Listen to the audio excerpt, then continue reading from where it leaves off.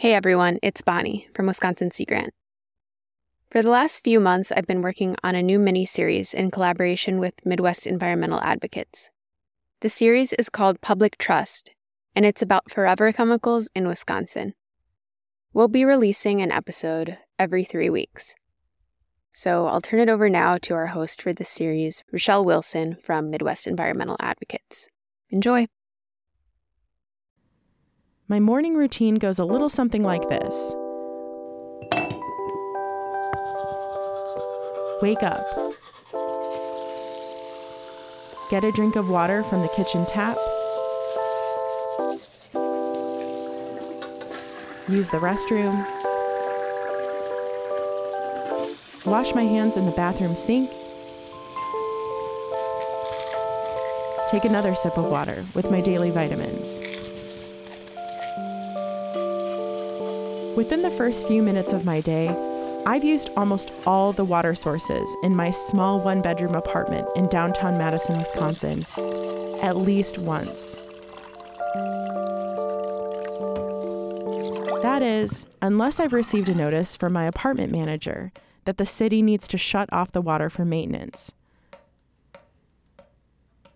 For those rare days, I prepare the night before by filling up drinking glasses, bowls, and even pots of water to have sitting around the house for drinking and hand washing. No matter how well prepared I think I am for a morning without running water, the same thing happens every time without fail. I still try to turn on the faucet. It's like my head knows to use the water I've collected in the bowls and pots, but my muscle memory takes over and reaches for the trusty tap. Those days when the water service is cut off are a minor inconvenience for me, but they remind me just how important access to clean drinking water is. I think many of us take it for granted. Until, well, you can't. This season on Public Trust, we look at what happens when tap water is contaminated with PFAS, or per- and polyfluoroalkyl substances, also known as forever chemicals. It's such a beautiful place to live, and so sad to know that our water is contaminated. Nobody deserves to have this happen to them. Nobody. It's inhuman, I think. My name is Rochelle Wilson, and I'm a research fellow at Midwest Environmental Advocates. I'll be your guide as we visit communities impacted by PFAS contamination to understand how Wisconsinites have been affected by PFAS pollution and what state and local officials are doing about it. First stop, French Island. French Island is near La Crosse in western Wisconsin. It's a literal island in the Mississippi River between Wisconsin and Minnesota. My co-producer Bonnie and I made the drive up from Madison on a beautiful sunny morning. Our first order of business was to meet up with Lee Donahue, who graciously agreed to host us for the day and give us a tour of the neighborhood. We could almost see the water from her front yard. We have what we call kayak Jenga in my garage. So it's the canoe and then kayak, kayak, kayak, kayak, kayak. That's Lee Donahue. Before settling on the island, she traveled around the world as a military journalist, where she met her husband, Tim. Now she's on the town board for the small town of Campbell. So we bought the house in 2004. We were still in the Army. So we've lived here about 18 years. I can't imagine living anywhere else. Lee and Tim raised one of their kids here. Lee says a lot of people move or return to French Island to raise their families because of what a special place it is.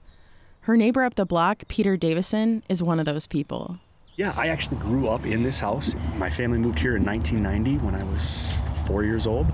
And my parents have lived here up until 2018 when me and my wife moved into the house now. So growing up as a kid, I always wanted to have a family. And I just loved my childhood growing up in this area and getting to be in the woods, on the water, doing all the things that I did as a kid. And I thought, man, if I could give that same life to my kids in the future, how amazing that would be.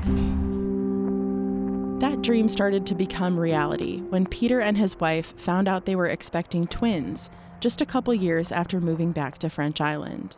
My kids were born prematurely, 10 weeks early in the beginning of 2020. So that was like a blur that whole time. But it was sometime right in there that we found out that, like, hey, stop drinking your tap water and be really concerned about what was going on.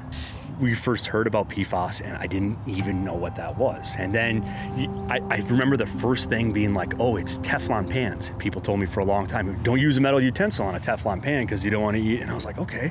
And so then you Google more and more and you read more and more about PFAS and what happens when you consume too much of it. Then you start learning about other communities who have dealt with the same problem. So this isn't a new phenomenon. We're certainly not the first people to be dealing with this. But yeah, a lot of that information that you have to get on your own. PFAS. PFAS. It's an acronym we'll be hearing a lot in these episodes. PFAS. I spoke to Dr. Rashmi Joglaker, a toxicology and environmental health scientist currently at the University of California, San Francisco, to break down the basics. The acronym stands for per- and polyfluoroalkyl substances. These are chemicals that really have been around for decades. They were first developed by the chemical conglomerate DuPont as early as the 1940s. These chemicals also share a characteristic of having a carbon-fluorine bond, and this is getting a little bit technical. This is one of the strongest bonds in chemistry. Because they're virtually indestructible, once these chemicals are released in the environment, they stay there. They stay there for decades. Some studies have found that these chemicals can last for thousands of years in the environment.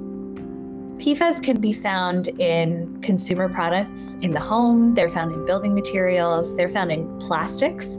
And because of their presence in plastics, you'll see them in food packaging. They're found in personal care products, makeup, fragrances, body products, mascaras.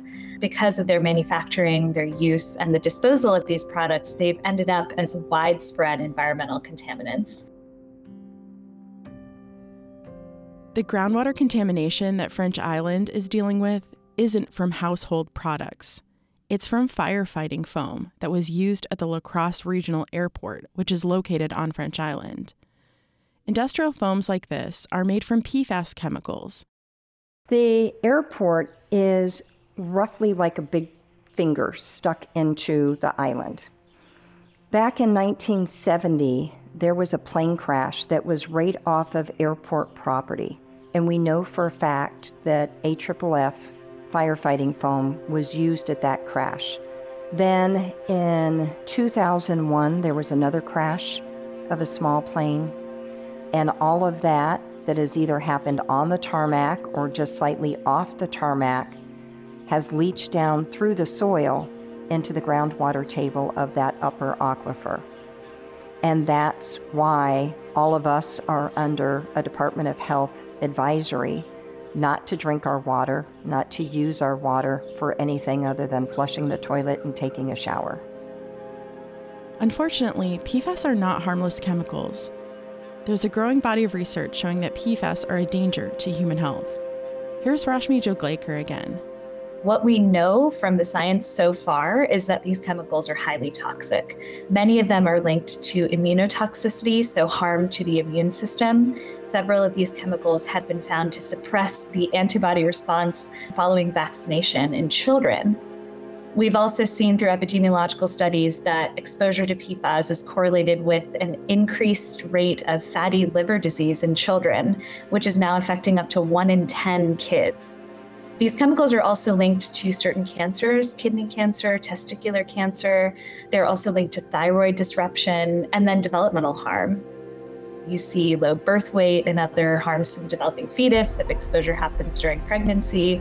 So really a long, exhaustive, really serious list of health effects. Given all the known health risks of PFAS, you can imagine Peter Davison's concern for his family when they found out there was PFAS in their well water. It's hard. And we put our kids in the bathtub and we still use the well water for that, but you're always warning them about drinking the water. Hey, don't drink the water in the bath. You can wash your hands out of the sink and we wash our dishes with it, but when we put water in a cup to drink, it has to come out of, the plastic jugs in the water machine. That's hard. And it's hard knowing that as a parent, you're always trying to look into the things that your kids are eating, that they're drinking, trying to make sure you're making healthy decisions. And then there's things like this where you didn't even realize it was on the radar until somebody showed up and told you should stop drinking your water.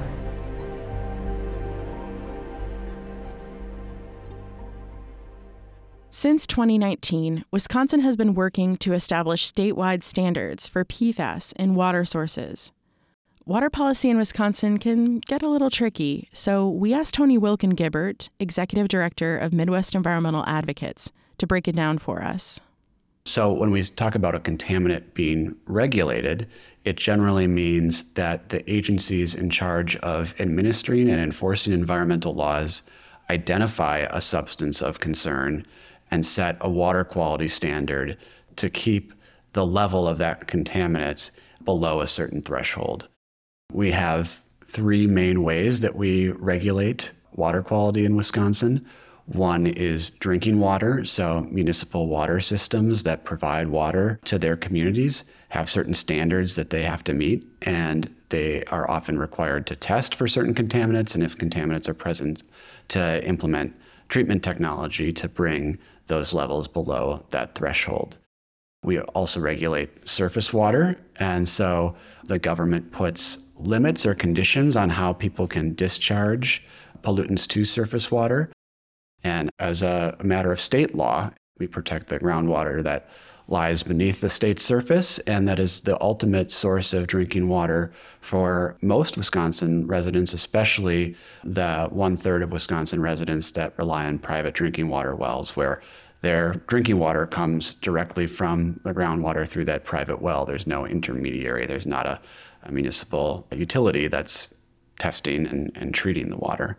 And so the water protection laws that we have are designed so that the DNR, Department of Natural Resources, will promulgate standards, water quality standards or thresholds for contaminants once they become known to be of concern. Many private wells on French Island, including Peter's, showed a high concentration of PFAS when they were tested. I asked Peter how he felt after learning that there were high levels of PFAS detected in his family's private well. It seems so weird, but I remember honestly being kind of devastated. And having grown up here and this being my house, we were always a little proud of the fact that we had private wells, that our water came, right from essentially the lake, the river there, filtered through the sand, and that it was clean to drink. Sometimes people were concerned about what could be in municipal water supplies, and we didn't have to worry about that. So to find out that whole thing was kind of a myth, your well water was actually worse and you shouldn't have been drinking it. We were being devastated, and then immediately after that, realizing that I had lived here since 1990, that I had little kids, and that this PFAS was something that they say bioaccumulates in your body, that it stays in you for a long time. And I had that realization that I had drank countless gallons, over 3 decades living here. So that was kind of the next wave that hit you was hey, did I make a big mistake? Is this going to come back to bite me in the future? So. When the first well was tested in 2014, and it was discovered that they had PFAS in that well, the city decided to turn it off, and they thought that would solve the problem. So they turned off the one, and then the other one showed signs of it. And so then the city thought they could pump the PFAS out. They got a permit from 2017, 2018 to pump those wells and to see if they could pump all of the PFAS out. They couldn't, right? As far as the town of Campbell, we never knew that these activities were related to PFAS contamination. Most people in 2010, 15, 2020 didn't even know what PFAS was. I was only appointed to the town board in May of 2020. So roughly 5 months later, I found out, surprise. Our top story once again, per and polyfluoroalkyl substance contamination on French Island. They designated us with the health advisory in spring of 21. French Island residents had a chance to get some clean drinking water today. This was the scene at the Days Inn parking lot. Up to 2 24-packs of water were available for each member of a family. DNR collaborated with Quick Trip, with some local grocery stores and CVS to bring us bottled water. And so they literally had 6 semi-trucks full of cases of that water.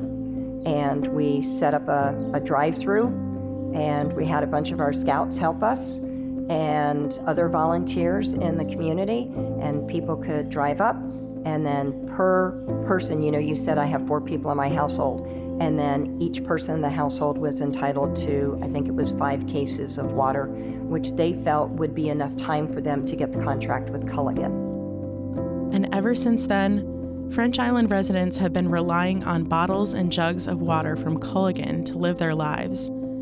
Peter's newborns are now 3 years old, and his family still cannot use any tap water.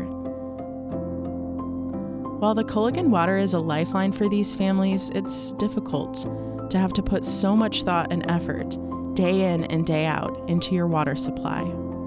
I've actually got 6 jugs of water in the back of the car because after we stopped with the kids and I was coming home, I'm like, hey, we got to stop real quick and grab water before we get home because we're on our last jug. So I think for me, the strangest part or the hardest part about it is getting the water itself. When you're in this little warehouse with these pallets and stacks of water and you're loading into your car and you kind of like, it almost has this dystopian feel to it where you're like, this isn't a scene that most people picture in America. Having to go to a warehouse to get bottles of water because you can't drink the water out of your tap at home. Nobody wants to lose their private well. When you've had your own well and your own water, it's really hard to let go of. And I'll tell you, it's especially hard to let go of because our well water tasted amazing. And so it's hard for people to give that up. I want to be able to walk right over there and stick a cup under the faucet and be able to drink it. I want to be able to make ice cubes that I don't have to go to my bottled water and put the ice cube tray under there and stick it in the freezer. People are really tired. It's a physical struggle for a lot of people to manipulate these 5-gallon jugs. We're used to it. I don't like it, but we're used to it. And Culligan comes every 4th Thursday with water, and we usually get 5 jugs. That closet right there where we used to keep our boots and other stuff, that's all full of water. I was putting them in the top loader ones, and I was spilling water all over the place. So I called John up and I says, this ain't working out. He says, how old are you anyway? I says, at the time I was 80. And he says, if I'd known you're that old, I'd have got you one of these right away. I can roll the bottles over to it and then just slide them in the bottom. But I still don't like doing that either. That's Jim and Margie. Lee took us to their house, which is about 10 houses down from the airport's south end. My name is Margie Walker. And I'm her husband, Jim Boyson, and same address, same place, just a little more upset than she is. Jim and Margie moved to their house on French Island in 1979, just after they got married. Jim was born about half a mile away, and like many people on the island, he loves being surrounded by lakes and rivers. I've always liked French Island because I'm a fisherman. Well, I'm a retired fisherman now. So. I got 5 boat landings within 5 minutes of my house. Now, what could you ask for more than that? Great fishing, great people around, the neighborhood's great. Everybody looks after each other in this area right here with us. And everybody helps out. Like Peter and his family, Jim and Margie also think of their house on French Island as their forever home. This is our forever home. When we bought this house, we thought, they're gonna have to drag us out of this place, We put so much into this place. I've painted the outside 3 times. I've done the whole inside at least 3 times. I replumbed the whole house. We put all new windows in, new doors. Everything is going great. And then all of a sudden, the reason it probably affects me more is because I was in the business of cleaning water. I was a plumber for 20 years, and I worked on water treatment equipment, so I know quite a bit about water. You know, everything that you can get in the water around here, I've set water treatment equipment in for it. But I can't do anything about this one. Jim explained to us how it's not just about not being able to drink a glass of water straight from the tap. Because the water is contaminated with high levels of PFAS, it's also unsafe to use when preparing food. He's the cook. I do all the cooking, every single bit of it. So I used to freeze all of our vegetables. I'd get fresh vegetables and freeze them all. Can't do that no more unless I take all the water out of the cooler. Mm-hmm. And you know how much water it takes to clean them and cool them off and make the ice to cool them off and to rinse them off, and then it's just got to be a real hassle. You know, so I don't do that anymore either. It takes so long for everything to get done. If it takes so long, you forget about it. Uncommon things like getting your water out of that cooler in there become common, then it upsets me. I almost said something else, but it upsets me. You know, I still go to that faucet every once in a while. I'll go to get a glass of water instead of going to the cooler. No, can't go there again. So it's so hardwired into you that you just can't get rid of it. That's actually called losing control, and I don't like that. On top of everything else, Jim and Margie are worried about their health. I'm just worried about this lady and my kids. From all the stuff I've read, if it's a forever chemical in the water, it's a forever chemical in your body too. We both got something going on where she didn't have it before. That puts a lot of pressure on her, puts a lot of pressure on me. How do you know it didn't come from that water? As far as I'm concerned, it did. I don't care. And I don't by any means feel like I'm being picked on or I'm being the only one that it's happening to. You know, I'm definitely sympathetic with all the rest of the people everywhere, whether it's here or whether it's in Chicago or whether it's in Michigan or whether it's in China. Nobody deserves to have this happen to them. Nobody. It's inhuman, I think. You got to get out and spread the word. There's more people responsible for that situation than just your neighbor who you want to gripe about over the fence to. This is great to be able to do this. This gives us some satisfaction to know that we're doing something. Not just hoping, you know, well, we're hoping too. If we stop hoping, then we'll stop doing this too, you know. But I ain't gonna. While listening to Jim and Margie's story, I couldn't help but think of the morning routine I talked about at the beginning of the episode. It's challenging to be without running water for even one morning. Imagine having to go years without being able to reach for the tap. Jim's frustration was palpable. You can hear it in his voice. But you can hear something else too, and that's determination. Jim and Margie are determined to keep telling their story because they believe it's critical to helping them find a long-term solution.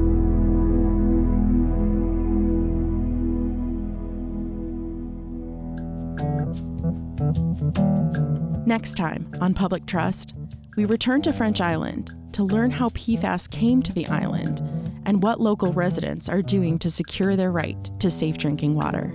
We owe it. We owe it to every resident to give them a safe source of water.